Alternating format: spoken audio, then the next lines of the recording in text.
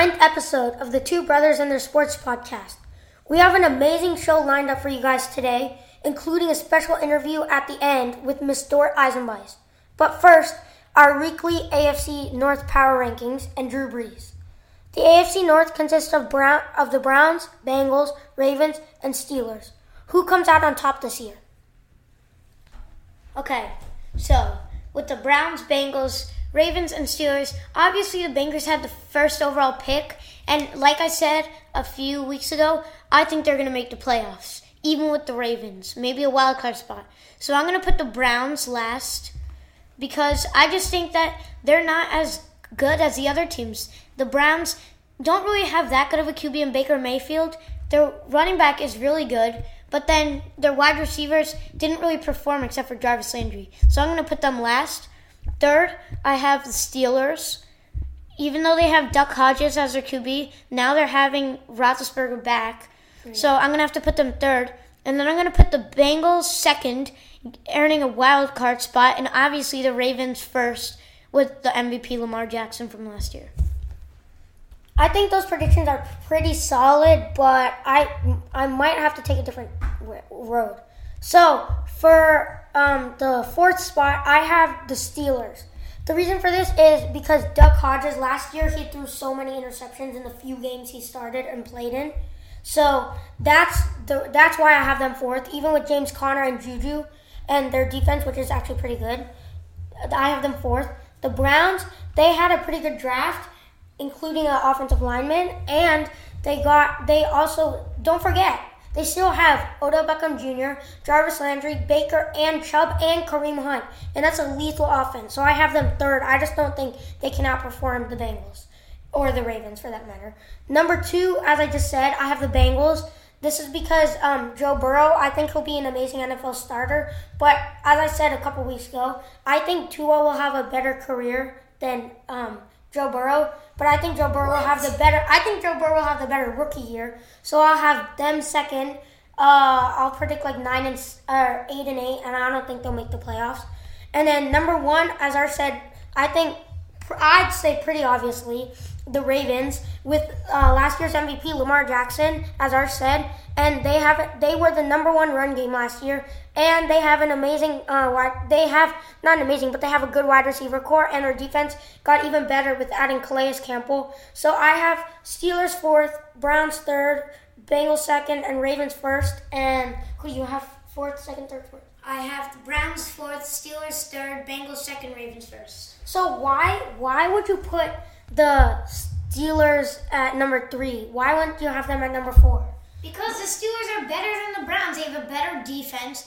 They have a better offense. Better offense? They have Super Bowl. They have Super Bowl. It doesn't matter. They have Duck Hodges at their QB. No, they don't. They have Ben. He's Ben. Bad. But Ben is He's back. bad. I know Ben is He's back. bad. I know Ben is back. But still, he just came back, and he was hurt almost all of last year. So is Tua.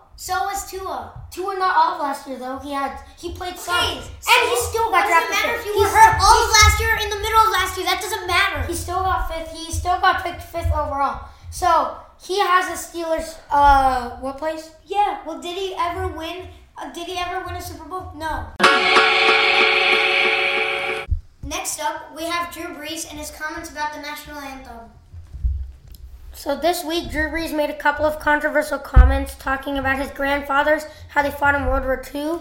But Malcolm Jenkins and many other stars in their respective sports came back saying that Drew Brees didn't understand the full story and that the African Americans did also fought, but they weren't acknowledged. So about that, I just think that Drew Brees, I think this wasn't his intention. I think he meant to say that he was talking about George Floyd's.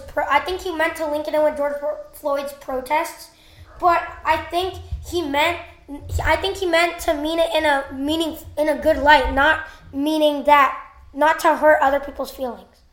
Yeah, but still, how can you say something like that? My grandfathers fought in World War II like no one else did.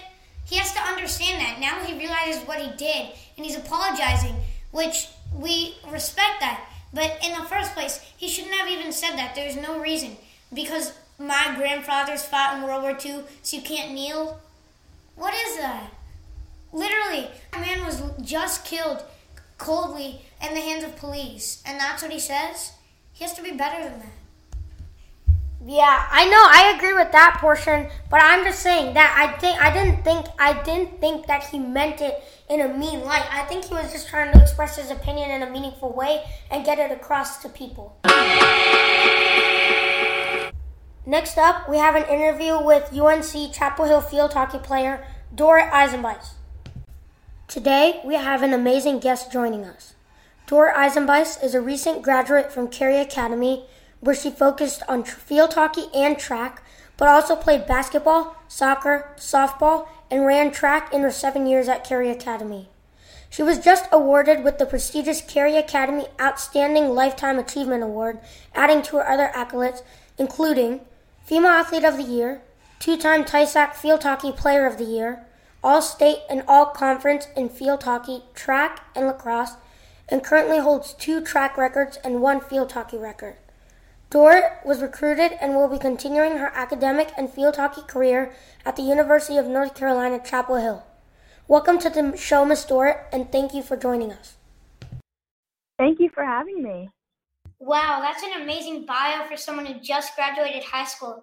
So, Ms. Dorit, dispel some rumors. Is it true you were recruited to play field hockey at UNC as a 10th grader?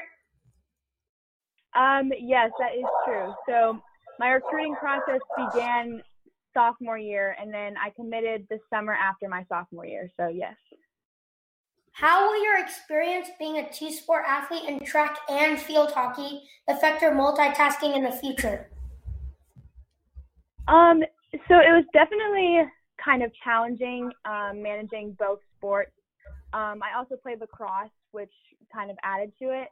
But I think it definitely taught me just how to pay attention to one sport at a time, whatever season it was, and also just being focused on school, then being focused on the sport, and then coming back home, doing some recovery and doing homework. So I definitely think in the future, all of this multitasking that I've been doing for the past years will definitely help. Yeah, and did you really have a specific order, like academics first, then sports, or was it just do whatever's in front of you? I kind of wanted to have a specific order. I would always tell myself that academics would come first. Sometimes when I get frustrated with homework, I'd kind of stop and go play field hockey in my basement or something. So not the whole time was academics first, but definitely if I had a test or something, I'd do the test and then come to practice late. I would never skip out to go to practice or something like that. Yeah. We know that in high school you participated in track and field hockey. So at what point do you start streamlining and focusing on one sport? And in this case, I'd assume it's field hockey. So I basically decided in 8th grade that I wanted to continue field hockey in college. So field hockey was always kind of my first sport. And then I did track and lacrosse to kind of supplement my field hockey skills. So track definitely helped with my endurance and speed.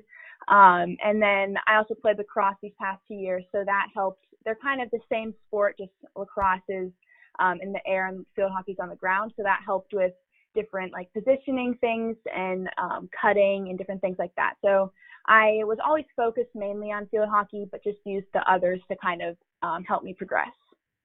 For our listeners, as we said earlier, Ms. Dorit was just recently awarded a very prestigious award at Carey Academy, the Lifetime Achievement Award. Can you talk to us about what that entails and what it is? The Lifetime Achievement Award is awarded to a female athlete and a male athlete. There are 2 recipients each year.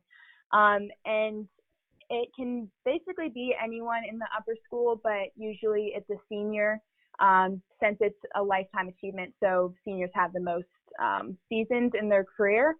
But you have to participate in at least 2 sports at Carey Academy. And it's kind of just the award for whoever's helped the most with the sport and added the most to the program. And yeah, it's really an honor that I was awarded with that. How are you able to maintain such good grades all while playing sports? Because you would have to have been a good student to be able to make it to the University of North Carolina. So, what was the inspiration that really fueled you? So I would say getting recruited is kind of a hard process because you want to be as best as you can in your specific sport, but it's also your academics. So a lot of schools aren't going to even recruit you if you don't have good enough grades to go to their school. Yeah. So that was a big thing when I was in my recruiting process, just to keep up my grades, just so I could have as many opportunities as possible. And then once I committed to UNC, a lot of people are like, oh, you already know where you're going to college. Why, like, you can slack off in school now. But I guess it's just kind of the way I was raised. It's kind of, you always focus in on whatever you're doing at the time. So I just kind of, in school, I'd put my head down and do my work, and then go, kind of my sports were my way to relieve myself from all the schoolwork. So then I'd really focus in on the sports when I had the separate time for that. Obviously, you will have a phenomenal career playing field hockey for UNC Chapel Hill, which is, for our listeners, Division 1.